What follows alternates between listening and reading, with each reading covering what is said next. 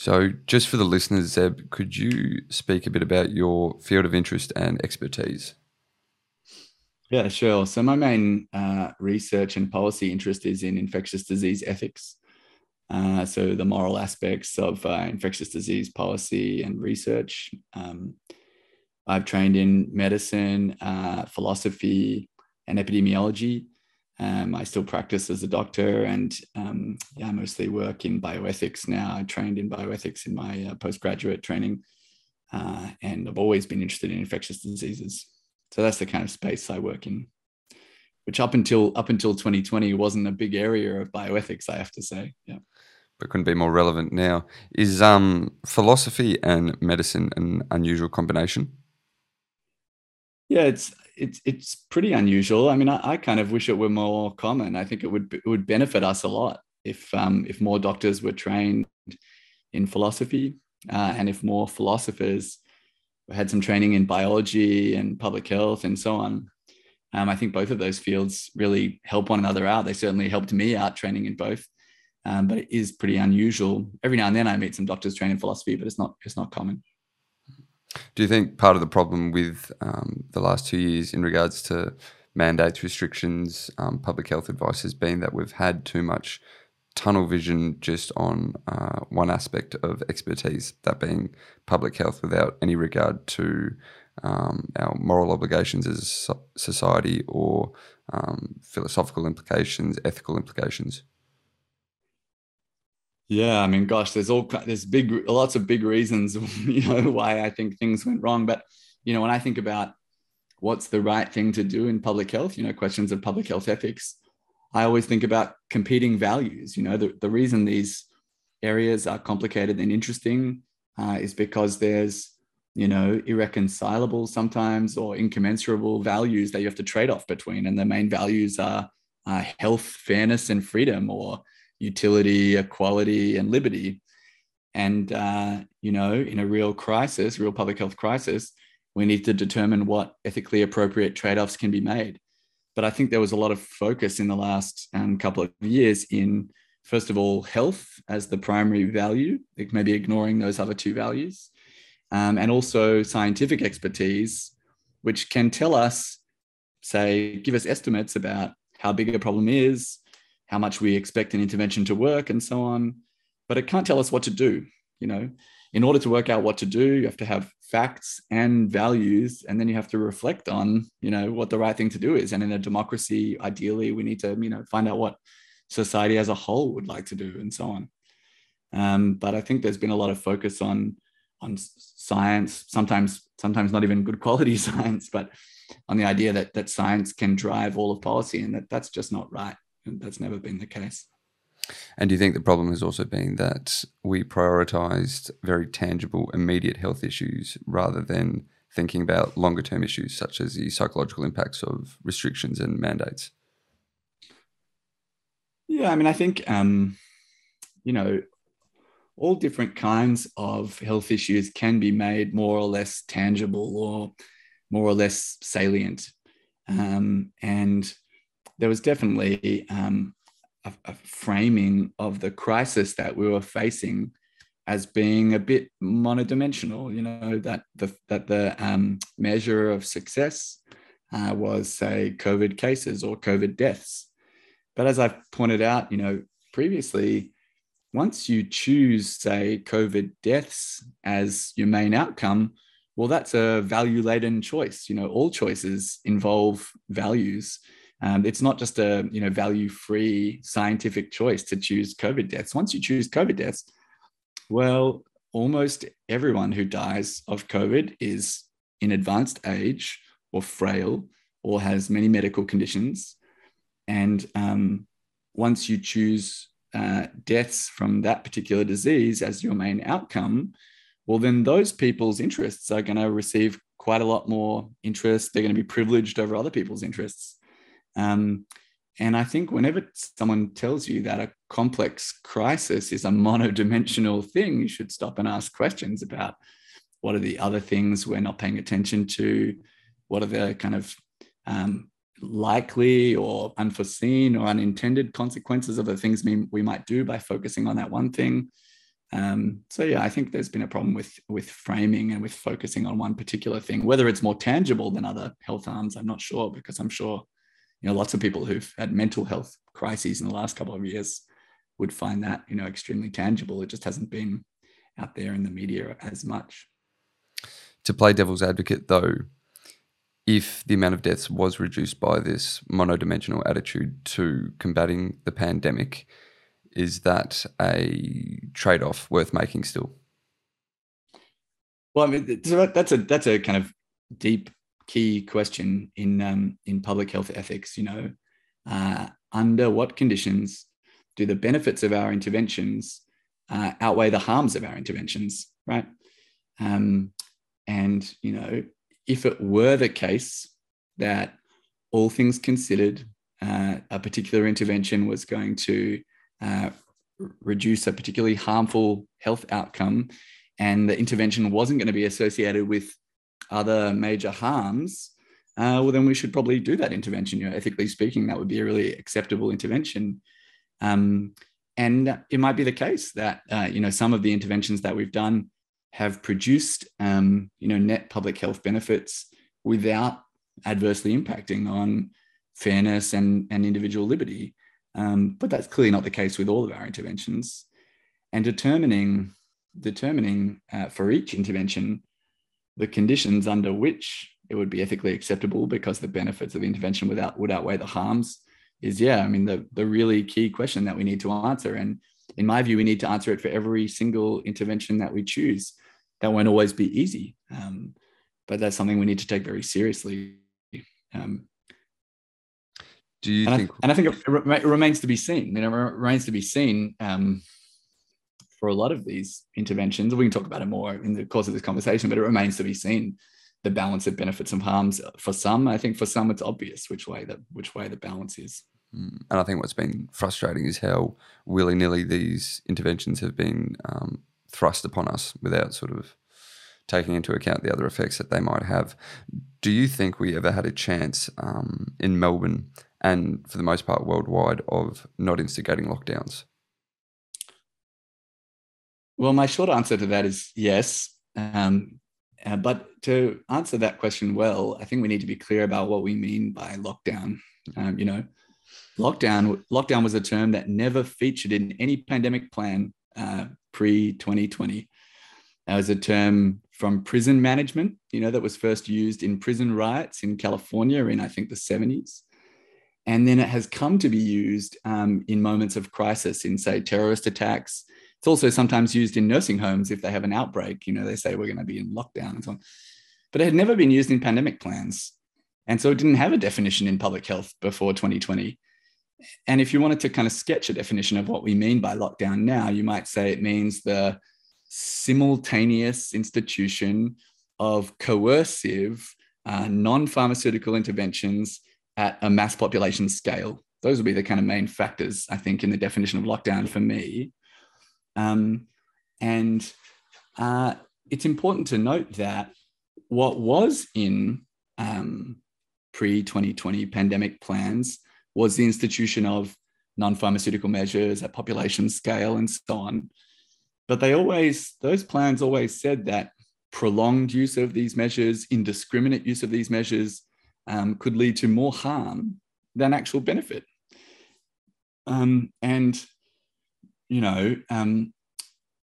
Could we have gone without mass non-pharmaceutical interventions at all? I think that's unlikely. Could we have had a much less coercive, much less policed, much less prolonged series of lockdowns in Australia and Melbourne? I think absolutely. I think things could have gone another way, but as we all know, they didn't. What do you think was the motivating factor for those who really pushed for lockdowns? I think that's a complex question. I think there were different factors at play for different people in different times and places. But it seems, especially in the context of things like the Barrington Declaration, it seems in hindsight to have been nefarious doesn't seem too strong of a word to use, I don't think, at this stage. Well, I think it depends. I think one of the biggest motivating factors had to be fear. You know, I remember people in early 2020 in Australia um, looking at some terrible scenes in small hospitals in northern Italy that were under immense pressure during their early epidemics, and people being scared, saying, "What if Australia was like those places in northern Italy?" And I tried to explain, there's lots of reasons why we wouldn't be that way. Our health system is better funded. Our public health interventions are better organized. It's summer here, it's winter there. We have a totally different population density and pattern of population interactions. There were kind of all kinds of reasons why I didn't think that was going to happen, but lots of people were afraid, and not just afraid about the system being under pressure, but I think many of the people in power are middle-aged, and they have older parents, and I think a lot of people felt the fear very personally, and that's a big difference from lots of other, say, epidemics or crises, where the people who have decision-making power and the people around them don't always fear for themselves, because there's lots of crises that don't touch those people. But this is a crisis that could easily touch, middle-aged, people in positions of power. And I think many people felt that very personally. And I think my view is that affected decision-making. It's a hard thing to prove, but I think that was a big factor. And then, of course, there's the kind of there's lots of different political factors. And one of the political factors is, when so many other countries are doing it in the face of a crisis, it can be very hard. It can be, it's actually the easier option to do what everyone else is doing sometimes, rather than to stand up and explain to your population that we're going to go a different way. It doesn't make it right, the fact that other people are doing it, but I think there was a lot of political pressure for those two reasons, among other things. Do you think we instigated lockdowns primarily because we were following China's example? Look, it's true, and this has been pointed out by very high-profile people, including like Neil Ferguson in the UK, who said, and he's not the only one, lots of people have said this, just as I said, the pandemic plans didn't include these kind of mass lockdowns. No one thought this would be possible, and that populations in democratic countries would agree to this. And then all of a sudden on TV, there were those videos of empty streets in Wuhan. And people were like, wow, two things. One, this must be serious, if they're doing this. And two, maybe that kind of, it's desperate times, and maybe desperate measures are called for. And so, I'm not sure we in Australia were following Chinese example per se, but I do think that, those initial images of this kind of response were very powerful.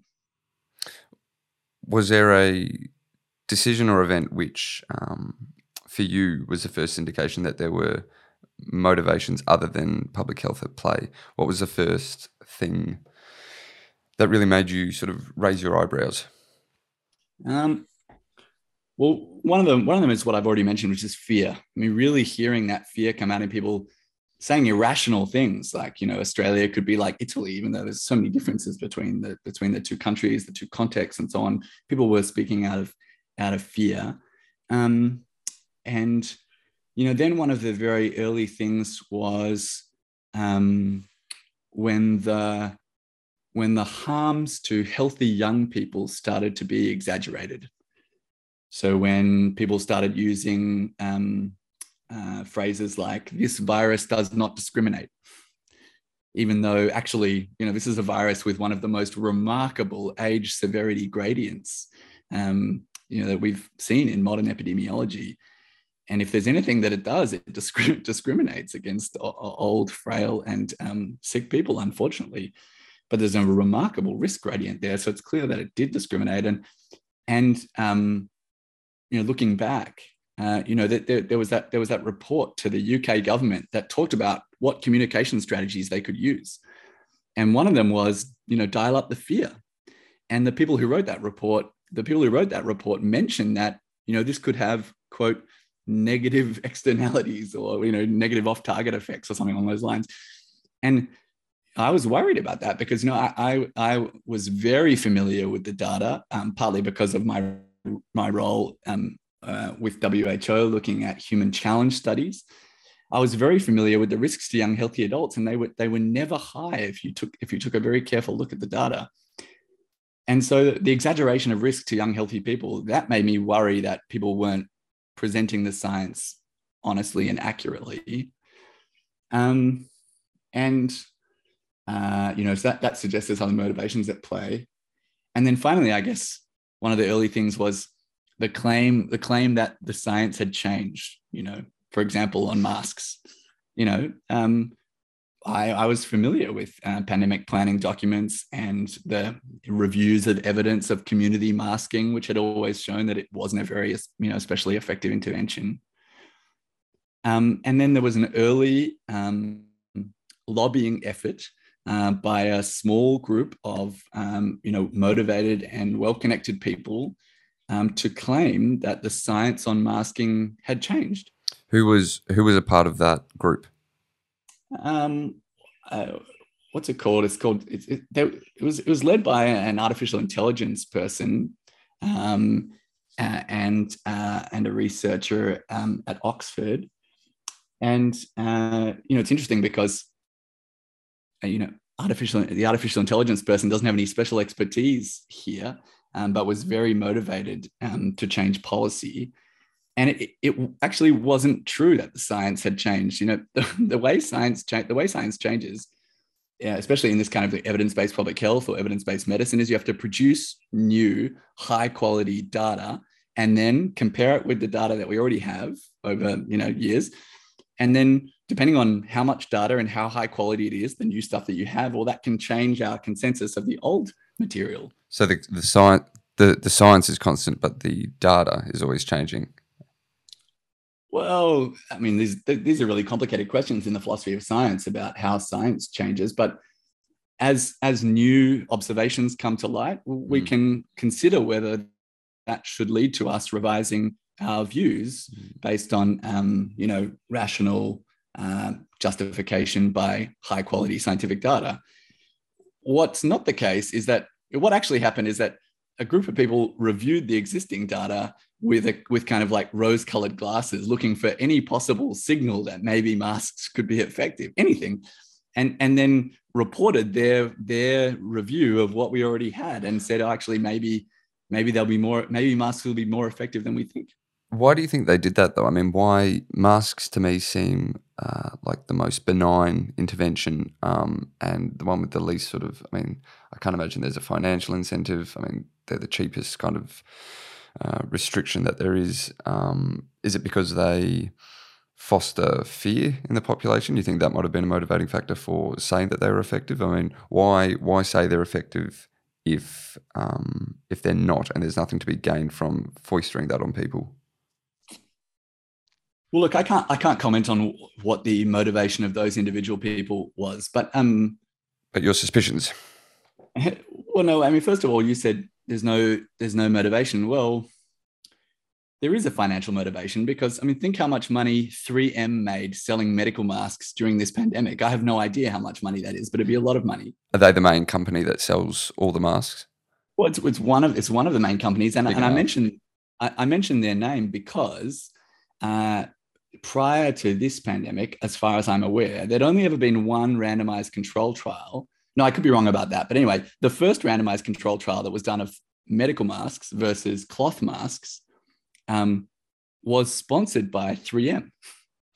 And, of course, if you make medical masks, you want to show that the medical masks are superior to cloth masks. But how is that? I mean, that's down to Pfizer sponsoring, morning breakfast shows in America and that example. How is that even allowed? How is the company that has the most to gain from positive results from these trials allowed to sponsor the trial? Yeah. Well, I mean, again, these are like huge questions for science and for society. But it seems simple to me. I mean, surely that's a no-go. That doesn't seem like a big question, but Well, but it seems simple to me too. But I'm a purist about this kind of thing. You know, I don't take funding from pharmaceutical companies or, you know, mask companies or anything, but a lot of people do. And, you know, if you look at the top medical journals in the world, you know, for example, the New England Journal of Medicine is one of the top medical journals, certainly in North America. And you look at the trials that they run, that they publish rather, well, not all of them, but a very high fraction of them are funded by, or its authors are funded by, a company who has an interest in the outcome of the trial. And you know, it seems like a kind of naive question. Would that have an effect on the outcome? Of course it does. Of course it does. And these are huge questions for society about how we fund medical research, how we have an adequately funded public sector doing research that can be independent from this kind of influence. But it's not. And even down, as I'm trying to point out, even down to the mask trials, you know, there's people who have an interest in that. doesn't 40% of the FDA's funding also come from pharmaceutical companies? I don't know the exact figure, but a large fraction, and it's the same in Australia. The Therapeutic Goods Administration, directly or indirectly, gets funding from industry. Yeah. We were talking about the fear before, how that was sort of the first indication that we weren't really going to approach this as objectively as we might hope. And what has worried me is the degree to which people have been so easily molded. I mean, many would deny it, but I know plenty of people who 2.5 years ago would have had many ethical issues with mandates, for example, amongst a variety of other things that have been put in place in the last 2 years. Has that concerned you, that kind of lack of compassion and human decency in most of the population? Yeah, I mean, of course it concerns me. It should concern everyone. You know, in some ways it doesn't surprise me, because if you look at history, if you look at the way people in authoritarian and unfree states behave, for example, you know, if you look at East Germany under the Stasi, well, a very large fraction of the population, I think about 30% or something, were informants to the Stasi in East Germany.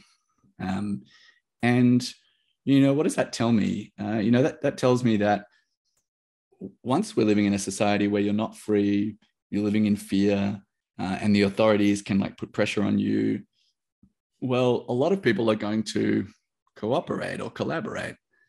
Often they'll do that because they think they're doing the right thing. Sometimes they'll do it because they're afraid. Sometimes they'll do it, you know, to protect their family, or sometimes they'll do it because they're paid. I don't know. There's all kinds of reasons, but a lot of people are going to cooperate. And, you know, that's one thing I think everyone should reflect on who's lived through periods of kind of authoritarian public health in the last couple of years. So what does it tell you about yourself? You know, what do you do under pressure?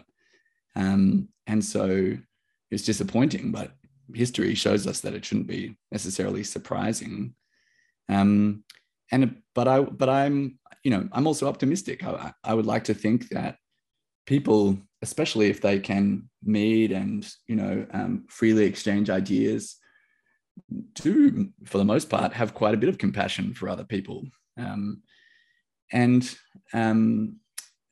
know, it's surprising to see people support such authoritarian policies so quickly.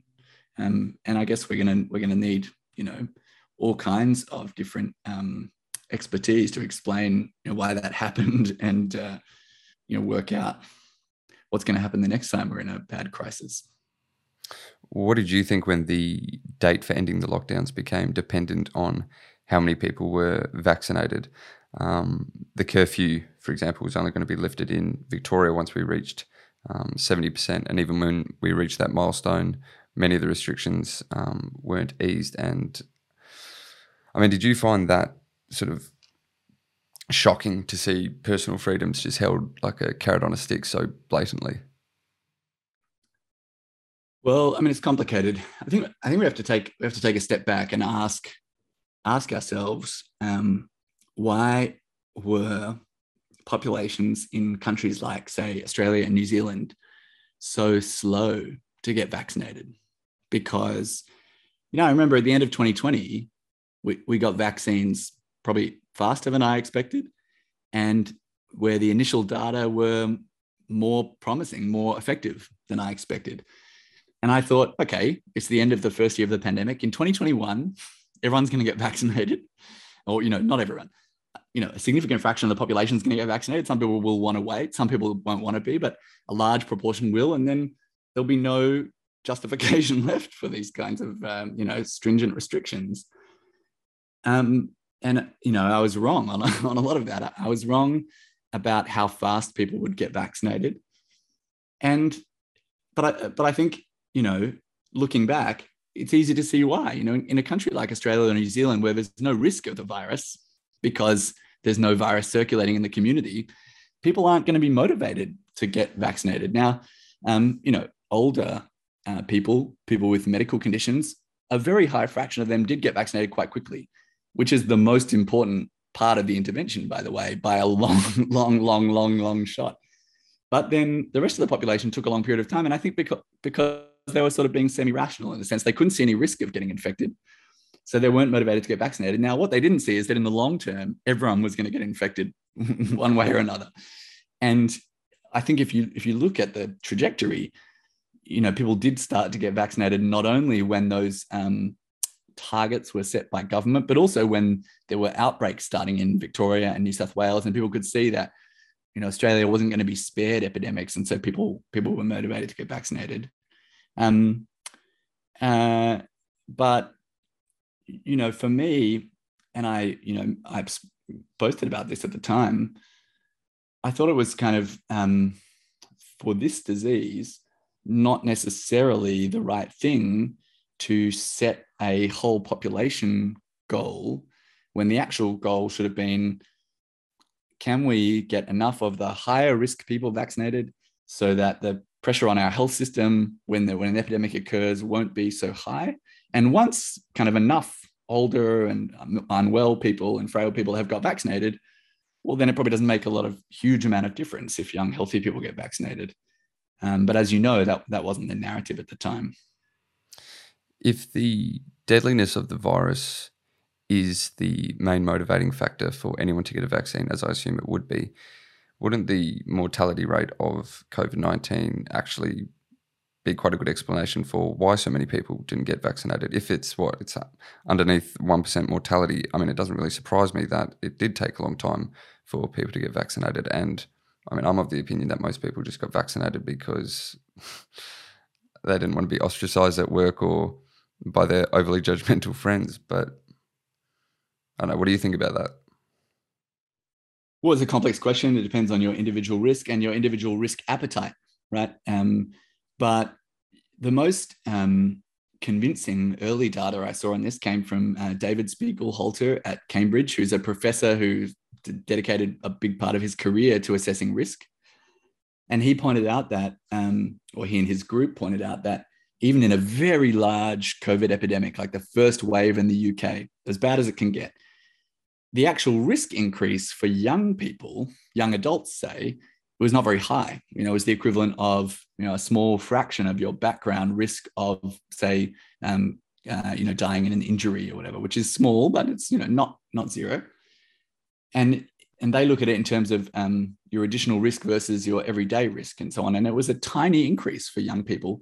And that wasn't even adjusted for healthy people. Once you adjust for young, healthy people, this virus really doesn't increase your background risk of death by very much. So then, of course, there's an uncertainty around that risk, and there's an uncertainty around the benefits and risks of the vaccine and so on.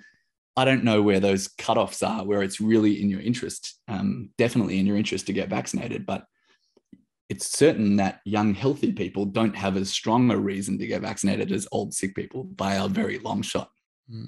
Now, just to preface this next statement with the obligatory, I believe vaccines save lives. They are a miracle of modern medicine. As I said, I've had, I'm double vaccinated.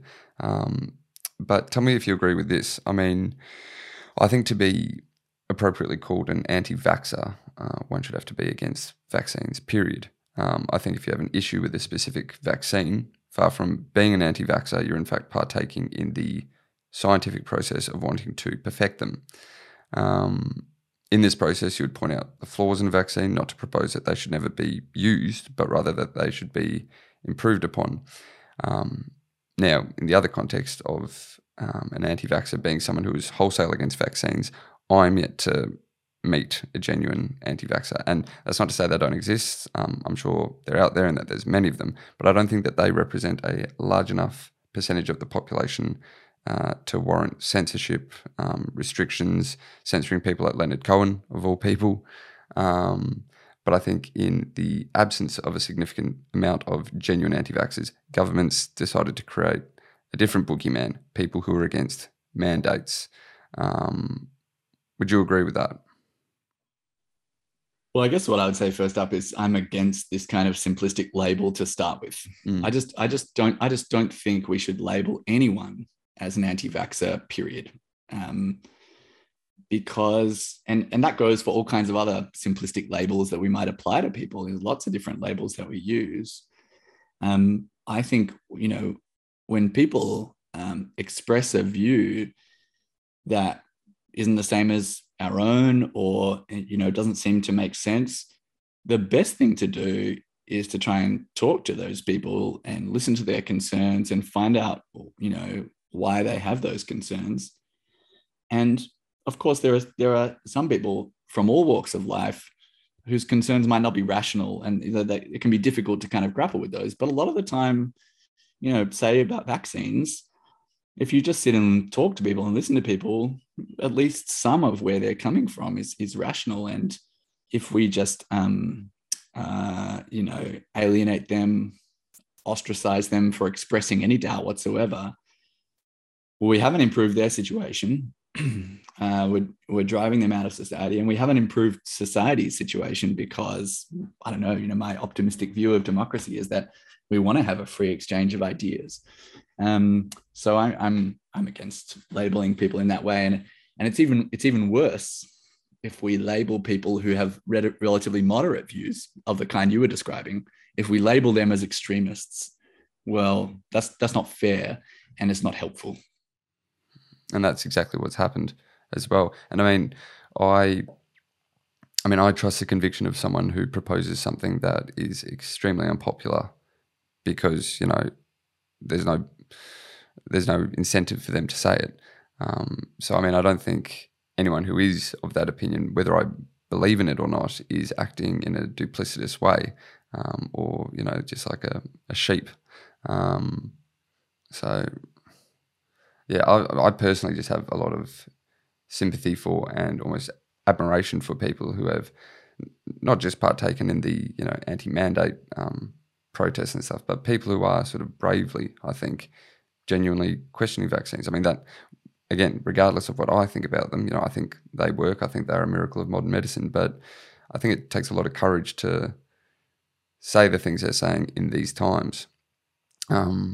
Personally, I had no hesitation about the vaccine, but I did when they decided to mandate it.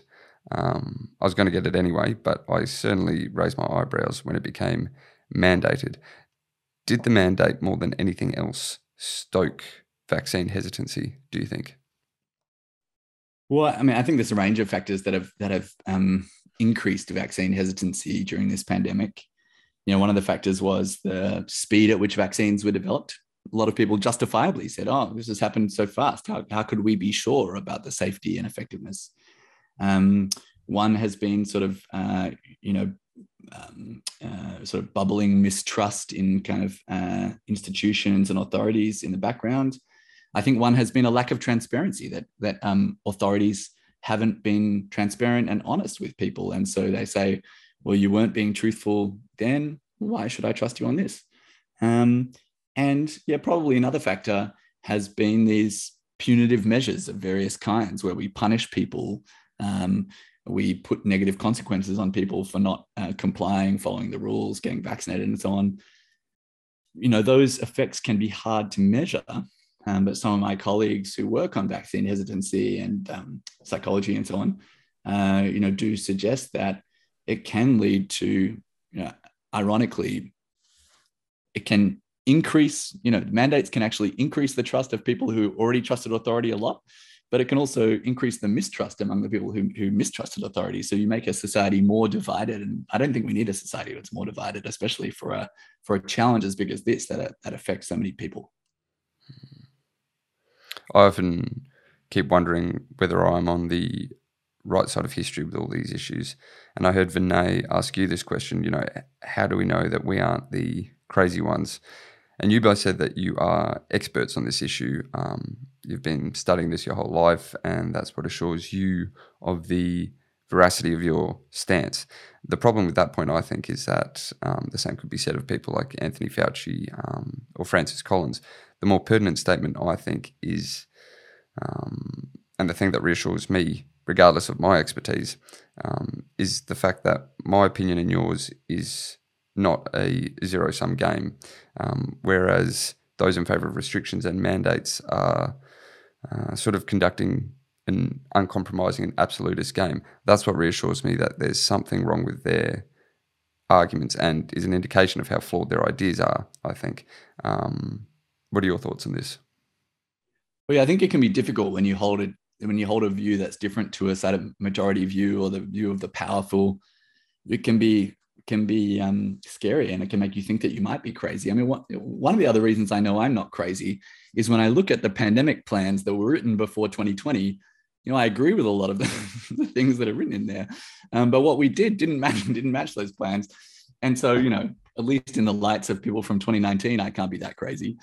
But also for sure, it's important to update your views when new data become available. And the same should go for restrictions and other interventions that over time, even if you didn't think at the start that various kinds of coercive public health policies produced harms, well, you have to reevaluate that over time, reevaluate what harms are being caused, how many have been caused, how are they stacking up over time, and what benefits are we getting out of those interventions? And it's quite clear that whatever benefits we got before vaccination, we're getting a lot less now after vaccination. And so even if you thought the balance was in favor before, surely you would think that it's not in favor now, or it's less in favor.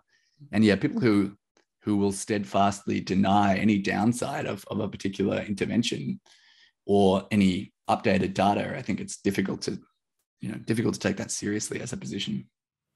Is the question at the heart of all of this, how many people are we willing to let die before we start impeding on people's rights? And is that a question that is, put bluntly, seems shocking to people, but is a question that is all the same worth asking? Yeah. Well, so I think what the question, in the way you phrased it there, highlights is a kind of trade-off between health and liberty, right? Or health and rights, same kind of thing. And that's kind of one of the key questions. But for me, the sort of key question is, under what conditions do the benefits of interventions outweigh the harms and the liberty restrictions of those interventions? And that's a complex ethical question. Unfortunately, some of the things that we've done to infringe on people's rights haven't even produced benefits. So like those things just need to be out the window to start with. Such as? Well, such as just about everything we've done outdoors. There's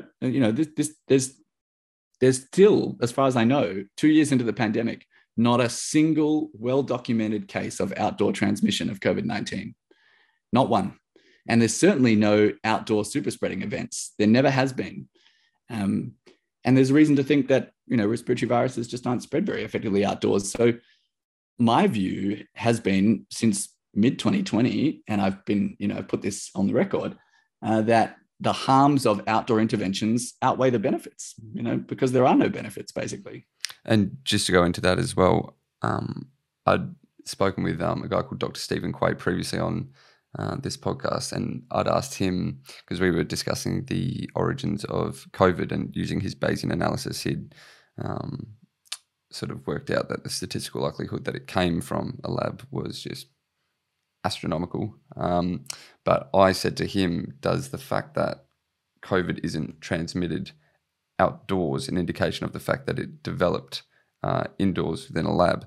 And interestingly, he said that was actually one of the few sort of data points that didn't point to it developing in a lab, because most of these viruses develop in bat caves anyway, sort of away from sunlight. So almost all coronaviruses are negated by UV rays, he was saying. But it's just interesting. I find that wild that there's not one single documented case of it transmitting outdoors. Yeah, I mean, so it's remarkable. I mean, there was a very early kind of case series from China, and there was one documented case of two people who were sitting on a park bench together, and they had a conversation over several hours. And first, after they had that conversation, person A got diagnosed, and then person B got diagnosed. But when I say well-documented case, what we don't know in that situation is, did person A infect person B? We don't have the genotype of the virus and so on and so on. And then what happened is there were a whole lot of data sets where they tried to work out whether people had got infected indoors. And often there was a small amount left, usually about 5% or sometimes down to about 0.5% of total transmission, where they couldn't find any history of indoor interaction among the people where the transmission occurred. But not being able to find indoor interaction is not the same as people who only had outdoor interaction, and where the genotypes of the two strains. So when I say well documented, there just isn't one. And if any of your listeners are aware of one, they should write to me, because we could publish it in the top medical journal in the world. So it's remarkable how absent that risk is. And so it's hard to believe that just about anything we've done outdoors has produced a net public health benefit. And yet those restrictions are probably have the biggest impact on our psychological health, not being able to go to, events with our community or with our friends, go to the park. Even in Melbourne, having restrictions on how long you can exercise for. I mean, I remember during, I was living in Malvern with two of my good mates during most of the lockdown. And even going on a run, you have to have your mask on you. You'd see people getting stopped by police and asked how long that they'd been exercising for. You'd see people not allowed to take their dogs to the park. I mean, it was just, there was a comment from Clive James, which is, the remarkable thing about Australia is not that we're descended from convicts, but that we're descended from prison officers. And that certainly seems most true in this day and age. And it's just been, I've just been so put off Australian culture, or, its lack of, it's a lack of appreciation for intangible things. I guess, do you think a lot of that comes down to the fact that as Australians, we inherited our legislative system? We never had to fight for our rights in the same way that America or England did through, various wars, revolutions. Is that part of the problem, do you think?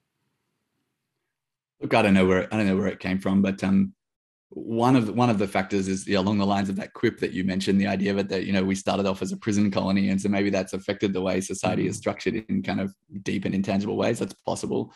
Obviously, being an island gives you a certain type of psychology. Allows you to picture yourself as a society that can cut itself off from others. I think that's certainly part of it. There's also the sense that countries like Australia, they're just so lucky in lots of ways. Wealthy, low population density. No recession for 25 years. Leads people to think that we can avoid problems that happen to other societies, and those kind of factors together can lead to different kinds of decisions than maybe other societies might take. Back to the lab leak, or the origins of COVID-19, do you think virologists have an inherent bias to dismissing the lab leak hypothesis? Because I was surprised that there were pieces of evidence early on which, even as a layman, seemed irrefutable to me, and we can go into those. And yet various experts would still call it a conspiracy theory.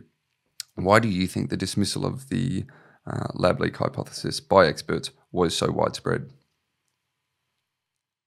Well, there's a couple of different questions there. I mean, one is what's the the inherent bias of virologists. I mean, I Mm. think virologists, their bias is they look at the virus and they're trying to work out, does this virus bear the hallmarks of, say, human intervention or whatever? And I think that, many of them are presumably well qualified to make that judgment. That's not necessarily the only judgment that matters. Mm. But just quickly, sorry to interrupt, but just quickly on that case, I mean, there is evidence that it has had intervention. I mean, just as one of those, the inclusion of a furin cleavage site on the spike protein, that hasn't occurred apparently. And again, this is just speaking as a layman, so I'm just recycling information from other experts, but experts all the same. That's never occurred in 2,000 other variations of SARS-CoV viruses. So, I mean, there has been evidence early on, scientific evidence, as well as statistical proof. So what I just find interesting is I do not think that there is a sort of a massive cabal of virologists saying, we've got to keep this a secret. But at the same time, the evidence does seem irrefutable. So for me, I'm trying to understand, almost from a social psychological standpoint, what is going on with these people that they refuse to engage with the evidence. And sorry, interruption, but go on. No, it's okay. That's okay. I mean, I think, again, if you take a step back and you say, okay, around the world, there's 50 or 60 biosafety level 4 laboratories that work on these kinds of dangerous viruses. And, not all of them work on coronaviruses. Only a few of them do. And, one of them's in North Carolina and one of them's in Wuhan, China. And that's a pretty big coincidence that a coronavirus pandemic starts in the place where we've got one of the biggest, most important labs that works on coronaviruses in the world. I mean, I think if you just start with those facts, you have to say, wow, that's an interesting coincidence, and might warrant further investigation. I think one of the reasons, there's a couple of reasons why I think people are resistant to the idea, say, of the lab leak hypothesis or related ideas. One is that sometimes it was expressed by people they didn't like, so there was, among, say, US conservatives, there was a early description of this virus as the Chinese virus or Wuhan flu or whatever. And I'm personally against the idea that we should label viruses based on where they come from and so on, because it stigmatizes populations and so on. We've seen that in Australia, where Western Australia has talked about the infected eastern states, and New Zealand has talked about getting the virus from Sydney and so on. I don't think we should talk about that in that way. It's dangerous. It's dangerous language to use. I mean, that's the kind of language that Hitler would use when talking about the Jews, for example, in the 1930s. Well, it can be dangerous for lots of reasons, and so I think people didn't like that, and I don't like it either. And the other reason is because it does sound like what people might plausibly label as a conspiracy theory to claim that that the virus had been released either by accident or deliberately from a laboratory. Just because something is a conspiracy theory doesn't make it false, and also sometimes it could be wrong about the conspiracy part, but it could be right about other things. I mean, there's no sort of a priori reason to reject theories for those kinds of reasons. But I think those might be some reasons why people are against the idea. Me personally, I'm open to a whole range of possibilities. And like I said, we should take seriously the data that we have and look into it further. But I think there are more important questions, and we can talk about those later. But isn't it a important question, though, to understand the origins of the virus, because it would change our calculation for how we would deal with the pandemic? I mean, if it was a lab leak, maybe for future reference, we would I don't know, go some way to providing a more a way of, we would create a system that would prevent dictatorial countries from like China did, from keeping the information to themselves in the early months. I mean, I've heard some scientists say that if we had got on top of this virus in the first 3 months, we could have prevented 95% of transmission. Now, that's obviously a hypothetical, but I mean, it's from the evidence we can see, it's looking like this outbreak occurred in September of 2019, and China, I believe, only in early December started to alert the world about it. So, I mean, understanding that this came from a laboratory would go some way to us putting in place measures that would prevent that kind of mistake happening again. So I think, I think it's the most important thing personally, is to understand where the virus came from. In the same way that, Chernobyl had a chilling effect on the use of nuclear power plants, I think this has been much worse than that, and should be sort of treated with the same gravitas that we treat Chernobyl. So, I just find, I mean, even if you take one statistical standpoint, the fact that it occurred within 10 miles of the WIV, I mean, I think more evidence is to be found in statistics than in scientific evidence, because, as we know, most of the scientific evidence has been destroyed, which is suspicious in and of itself. But if you take as one statistical standpoint the fact that it occurred within 10 miles of the WIV, the likelihood of that being a coincidence is 0.0000017%.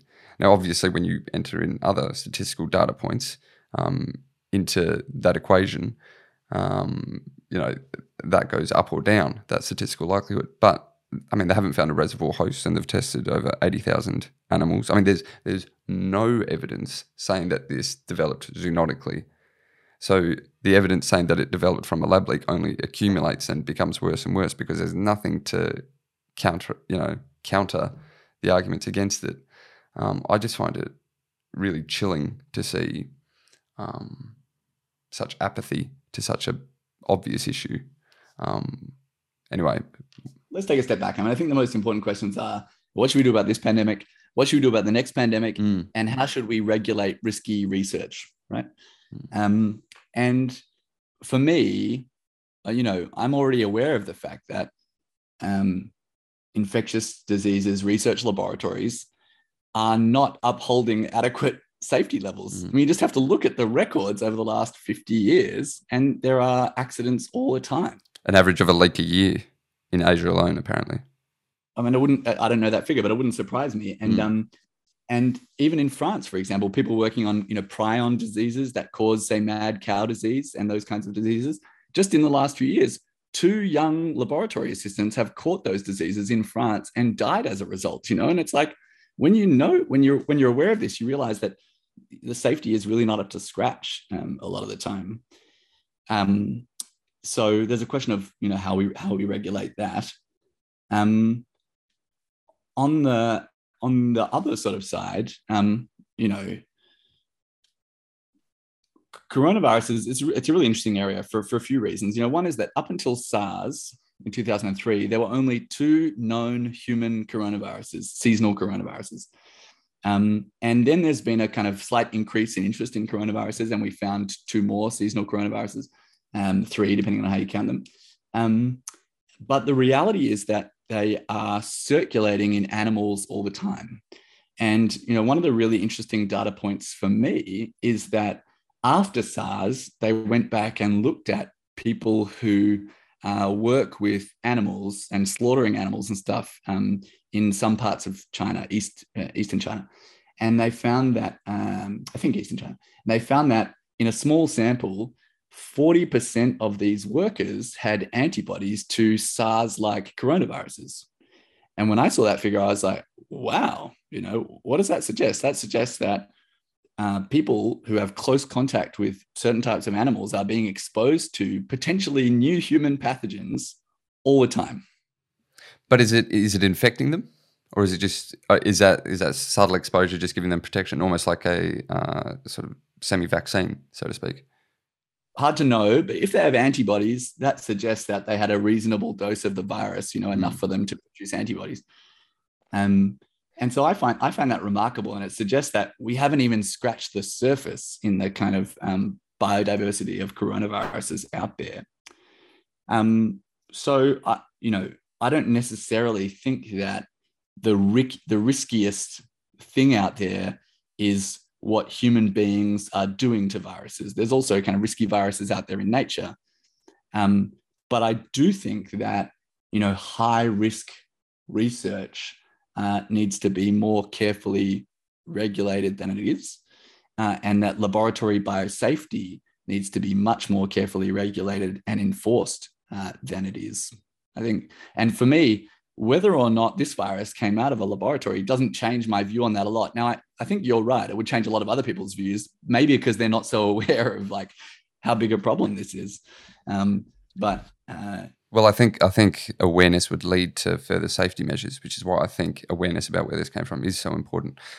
What measures would you put in place, do you think, to curtail the dangers of gain-of-function experiments?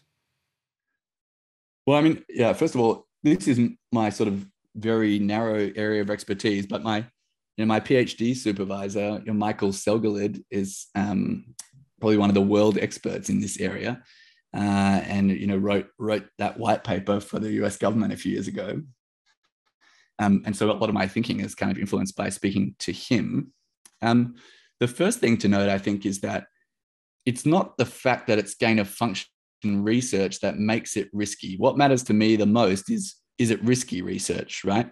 So just to give you an example, in the early 2000s, an American group wanted to prove what the virus was that caused 1918 influenza. And how they did that was they went and found the body of someone who died of 1918 influenza and had been buried in Alaska in the permafrost. And so their body was frozen, and they dug up the body, they took the tissue, they grew the virus in a lab, and then they infected mice with that virus. And let me tell you, a lot of those mice died, like many more that would normally die from influenza. And so they didn't do any gain of function research there. They didn't make the virus any riskier than it was. What they did is they kind of resurrected this pathogen from 1918, and it certainly looked very harmful and very dangerous. And for me, that's a really risky type of research. I think it was only done in a BSL-3 lab, actually, from memory. But so it's not just gain of function research that needs to be regulated. It's high risk, high benefit, or potentially high benefit research, otherwise known as dual use research of concern. That's the group that needs to be regulated, I think. I know a lot of people are worried about human beings interfering with viruses, like kind of Dr. Frankenstein type scenarios. But what I'm worried is the risk of a pathogen emerging into a human population, regardless.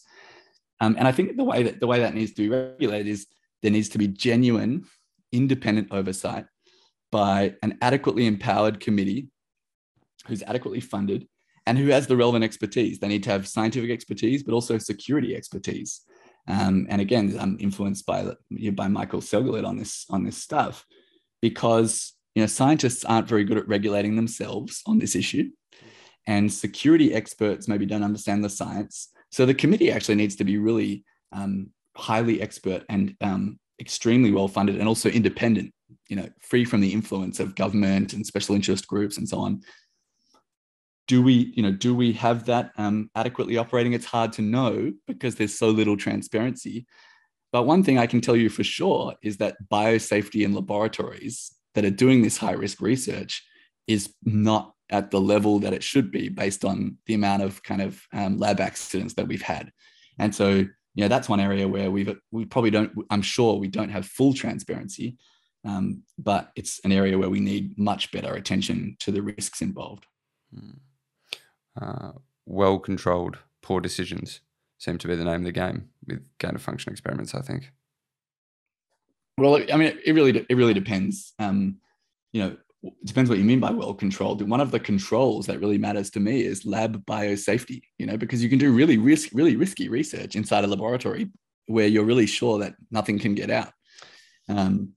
Well, there's evidence that the gain-of-function work that was being done at the WIV was being done in BSL-2 level safety, which is apparently the equivalent to a dentist's office. Another reason I think that, an honest investigation into the origins of COVID wouldn't have just been useful for how we combat future pandemics, but I mean, the main motivation for me to get the vaccine, honestly, was my conversation with Dr. Stephen Quay. knowing that this, or believing that this was an artificial virus, is what made me more scared of it. And I think if there had been an honest investigation and public dialogue about the virus's origins, I think that would have gone a long way to encouraging people to get the vaccine. And that, again, that's just another thing that, you know, I mean, it's not something you want to think about, but it just makes me think public health is not the number one priority with these issues. What are your thoughts? Well, I mean, like I said, I'm not necessarily more worried about a virus just because we think it might have been interfered with by human intervention. I'm just worried about it if it appears to pose significant risks. And based on the data that we have, if you're a young, healthy person, the risks aren't very high. They're in the kind of range where it's maybe reasonable for you to decide to get vaccinated if that's what your risk appetite is. It's maybe reasonable for you to wait and see. I think, for me, it's the risk that matters the most. I guess it was a combination of thinking that it was artificially made and the sort of reports you heard about long COVID symptoms. And there's one person I know here in London who is 24 and he got COVID in Italy in the first wave, and he still doesn't have his sense of smell or taste. And so I think it was sort of, a combination of those two things that made me think, I really do not want to get this virus. Given it's sort of quite a rude statement here, but given the overwhelming evidence at this stage, I think it's overwhelming. Is it fair to say that those who refute the lab leak hypothesis are either complicit or naive about the dangers of gain-of-function research? Well, I mean, not necessarily. I think some are definitely naive, especially about, say, the lab biosafety stuff. People who claim that we can rely on the current controls that are in place in high-risk laboratories. I think there's evidence to suggest that we probably can't rely on them. Are some complicit in this type of research? Maybe, in the sense that, a lot of depending on your definition of gain of function, a lot of everyday research could be classified as gain of function. And so some scientists, nobody wants to be overregulated, right? So some scientists who their research isn't even very risky, they don't want, gain of function research to be under scrutiny because their low risk research might end up being overregulated. And so there's a sense in which they've got a conflict of interest. I think that's probably true. But I think, like a lot of debates, most people are kind of reasonable, You think? I don't. I don't know. I mean, to the naivety side of that, I mean, what's frustrated me is, the only piece of evidence that experts point to for it developing zoonotically rather than from a lab leak is they'll say, historically, this is how these have occurred. And I'd say to a scientist like that, well, you're a scientist, not a historian. I'd encourage you to look at these things objectively and scientifically. If you were looking at them historically, you'd understand that a country like China is not a country that you should be collaborating with. This is a country that, I've always looked at the CCP as, it's like if Hitler had never lost the war and his, a descendant of his was still running the country. The fact that we're doing such dangerous work with this country that has such disregard for the value of human life just seems naive in the extreme. What do you think about that? What do you think about the idea of working with authoritarian governments on this kind of research? I guess what I think is that what's certainly true is that the kind of cultural practice of science has changed. So if you look at, say, old school scientists, people who are, say, in their 60s, 70s, and 80s, many of them grew up in an era of science where if you were working on your one little area of highly focused science, you knew every person who was working on that area, and you often knew them personally. And being able to trust what other people were doing was kind of almost on a handshake. And there were so few people involved, it was kind of easier to have oversight of what everyone else was doing. But that's not how science is practiced today. Science is practiced all over the world under very different conditions. And we can't necessarily apply the same rules and regulations that we applied 50 years ago to the science that's being done today in different places. And yeah, I'm in favor of democracy and transparency in just about everything, and in science in particular. And so I think we have to be careful who we're working with. I've heard you talk about how lockdowns are not just a health issue, but a class issue as well to a degree. And I think that the way they harm the poor is a rich person has a lot more job security than a poor person, and the lower classes have a lot more to lose and consequently have to censor themselves a lot more. Because I think in Melbourne over the last 2 years, if you'd question mandates at all publicly, you would have actually been in a bit of an issue at work. And this is partly why I have a lot of admiration for people who are willing to protest restrictions and mandates. What are your thoughts on this? Well, yeah, I think there's some important questions there. Is like, well, who got harmed by the policies that we implemented? And there's overwhelming evidence that the people on whom the greatest net harms occurred were poor, marginalized people, young people in particular, I think. Then who benefits? Well, it's mostly rich people who can work from home and so on. And then the question is, why did different people's interests get prioritized? Well, it just so happens that the powerful group's interests were being served by a lot of these policies, and so that's one of the reasons why, one of the self-interested reasons why they got implemented. And I agree that the voices of the people who were being harmed the most weren't heard adequately, and many of those people were children, and children are kind of vulnerable to be harmed in this kind of way. And then there's the question of, well, who could safely speak out about this, and what I guess you're looking for is someone who is both has adequate expertise and has job security, because say scientists in their early career, it can be quite dangerous for them to speak out. And then the question is, who did speak out, and the answer is very, very few people, overall, and often at great personal cost. And one of my kind of intellectual heroes of this pandemic is someone I've since co-authored papers with, Steven Krijeveld, who's a young PhD scholar from the Netherlands. And he wrote a very early paper in Asian Bioethics Review called "Against the Lockdown Approach."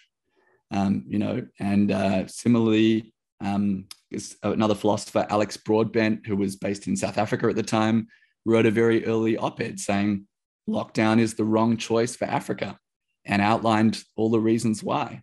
And I think it takes courage to do that. In my own small way, with my collaborator George Heriot, I published a very early editorial in Australia saying school closures harm children, lockdowns harm the poor, and there should be greater transparency in government policy. Did it get us very far? I don't know, but I am disappointed that so few people spoke out. And I think in 5 years' time, a lot of people will say that they disagreed with or had doubts with some of the things that we were doing, but they were afraid to speak out. And it's dangerous for democracy when people can't speak, when protest is banned, when different opinions are censored. I don't think that's a good thing for democracy or for science. Yeah, I feel massively let down, particularly by my parents' generation, just because of people who, had the power to stand up to some of this madness just didn't. And I think it takes a lot of courage I understand why they didn't, because it does take a lot of courage to stand up against this, because the perceived implication of standing up against it is that you don't care about people dying. That was the narrative that was put out there. And I think it's also important that,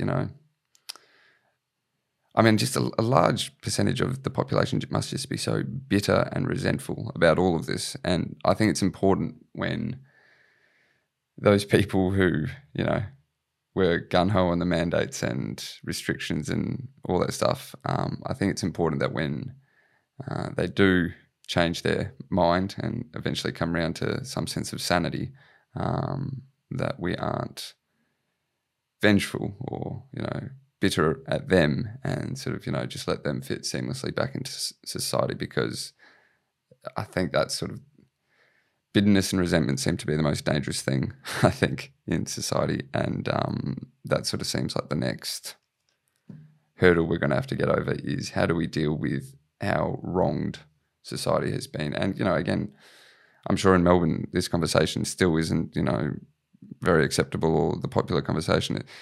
I mean, you can talk about these things over here in the UK for whatever intangible reasons. They've retained their sanity a bit more, but I think in time, people everywhere will come around to this. Just to finish up, Zeb, I wanted to say a few things, and to what we're just saying now. Having this podcast, which I began during the pandemic, has really given me an appreciation, not just for freedom of speech, but for those who speak freely.